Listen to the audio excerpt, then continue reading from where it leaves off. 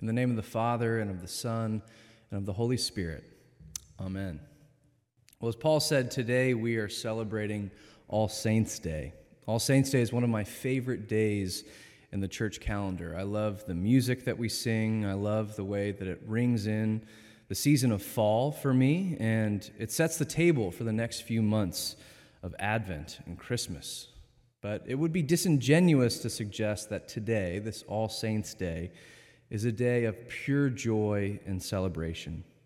Today we do remember that through the enduring grace of God, we are still connected with the communion of saints and look forward to the day when we will be reunited with all our loved ones in heaven in the New Jerusalem. But today is undoubtedly a day of mourning as well. In a few moments, Paul will read the list of names of those who've died in our parish over the last year. We'll once again commend them to the mercy of God. And tears will be shed, and we'll look with hope and faith upon the promise of God's power and authority over sin and death. The power and the beauty of All Saints' Day, I think, is that it's honest. It welcomes the truth about who we are, how we feel in the midst of life, the highs and the lows. And into that space that we might otherwise call reality, All Saints' Day reminds us of the deeper reality of God's power and God's presence among us. And this is what we see from Jesus in John's Gospel that Colin just read. We see Jesus enter into the realities of Mary and Martha and Lazarus. We see him embrace the situation and the people involved in a genuine and a powerful way. Jesus arrives on the scene 4 days after Lazarus has died, and Mary and Martha, the dead man's sisters, are understandably devastated. They're not putting on some sort of a good face. They're upset, and they're even mad at Jesus, and they let him know. "Where were you, Jesus?" Mary undoubtedly cries. She falls at his feet and says, "Lord, if you had been here, my brother would not have died." You see, Jesus enters into the middle of this scene, and what he doesn't do is almost as profound and as important as what he does do. Jesus doesn't tell her everything happens for a reason. He doesn't tell her everything's going to be okay. He doesn't dismiss her emotions and grief by shoving a box of tissues into her face. In fact, what he does is he cries himself. Jesus began to weep, we read. And in doing so, Jesus comes alongside the sisters in their grief. Much like a parent loving an upset child, Jesus gets onto the ground next to them and says, "I'm so sorry. You're right, this is not okay. You're right to be upset." If you've ever experienced grief, you know how powerful someone doing that can be. Because the last thing you want or need when you're tearfully pouring out the details of a difficult day at work, or if you're sharing the news of a dear friend's death, what can hurt all the more is hearing some rationalization or platitude or dismissal of the tragedy that you're feeling. Instead, what Jesus offers is an affirmation of the reality that life is hard, and we will experience grief and death. You're not alone in this, Jesus is showing us, because you're not the only one who feels this way. But you're also not left alone to your own devices when it comes to your grief. There's an illustration that comes to my mind of what the opposite of what Jesus' presence in our grief looks like. About a decade ago, there was a slogan plastered on the side of buses throughout London that was sponsored by a group of sort of atheist lobbyists. And the atheist bus, as some began to call it, said this: "There's probably no God, so stop worrying and enjoy your life." Francis Spufford, the author of a fantastic book called Unapologetic, brings up this illustration, and he has this to say about the bus. "All right, which word here is the questionable one, the aggressive one, the one that parts company with recognizable human experience so fast it doesn't even have time to wave goodbye? It isn't probably. New atheists aren't claiming anything outrageous when they say that there probably isn't a God. It's as much a guess for them as it is for us in some way. No, the word that offends against realism here is enjoy.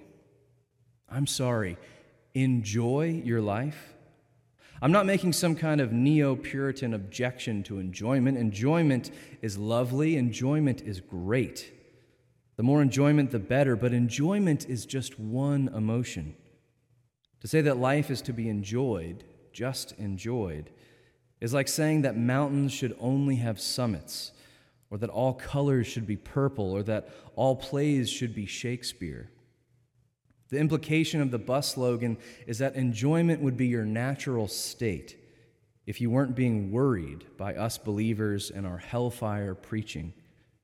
Take away the malignant threat of God talk, and you would revert to continuous pleasure under cloudless skies.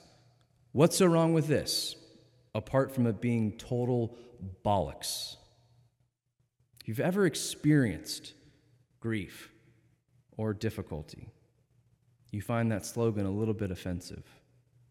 If you've ever experienced addiction, if you've ever been married or been a parent, or been young and felt desperate for some direction or some meaning in your life, if you've ever lived an honest and reflective moment in your life, then as Spufford says, being told to just stop worrying and enjoy your life is total bollocks. And this is the beauty of All Saints' Day. Today we aren't offered some empty consolation that offends or steers clear of anything remotely close to what we're actually experiencing. Instead, today we're reminded of Jesus' own tears for us and for our loved ones. We're reminded that God cares, and ultimately, and more importantly, that God has acted. Jesus joins Mary and Martha in their grief. This is no celebration of death. It's not a celebration of life. Grief is appropriate, and Jesus weeps. But death does not have the last word in this passage from John, in this gospel story, in any of our stories. Jesus has the last word, because Jesus is the last word. And the last word is a word of resurrection and eternal life. Jesus calls to Lazarus to come out of the tomb, and he does. Lazarus was dead. No doubt about it, for 4 days his body began to smell. We can't dismiss this with some explanation from modern medicine or psychology. He wasn't in a coma, he was dead. And the dead man Lazarus in his grave hears the voice of the Son of God, and he comes out. He comes out of the tomb bound up, and what does Jesus do? Jesus unbinds him. This is the power of the gospel. This is the power of Jesus Christ. All of this grief that I've been talking about, among other things, leaves us feeling bound up by circumstances surrounding ourselves, as well as the mistakes and the choices that we make ourselves. If we think that we're all free, that we have free will to simply choose joy, like the bus suggests, well, then we're bound to look at our families, our friends, and the people around us, and even ourselves with some form of constant judgment. Why can't he? Why can't she get it together? If we think that we're all already free, that everything is okay, then we make it our jobs to bind up our neighbors further with expectations and judgments. This isn't what Jesus does, though. Jesus grieves with us, and Jesus acts for us.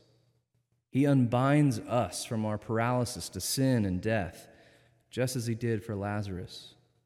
He sees us for who we truly are, and despite everything, he calls us saints, and he calls us to eternal life.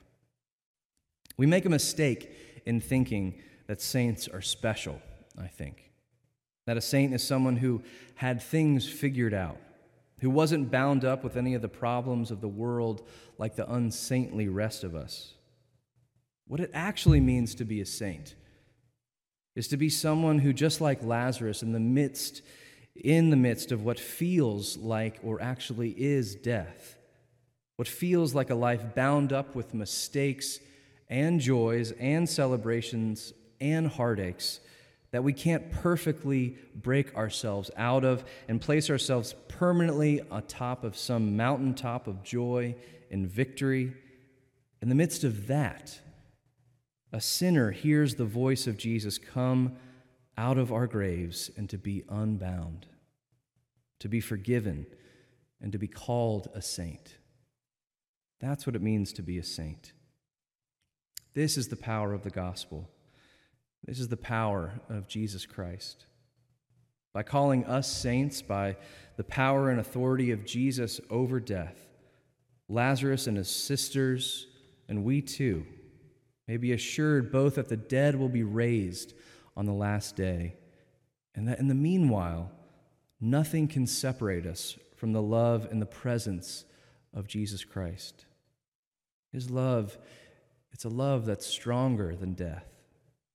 His grace is more lasting than any grave. Death may remain a painful reality for us all today, but the power and the authority and the love of Christ are also a reality, and in the end, a more powerful reality. In Christ, the power of death has met its match, and it will be overcome.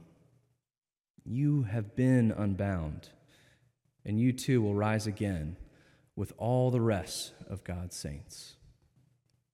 Amen.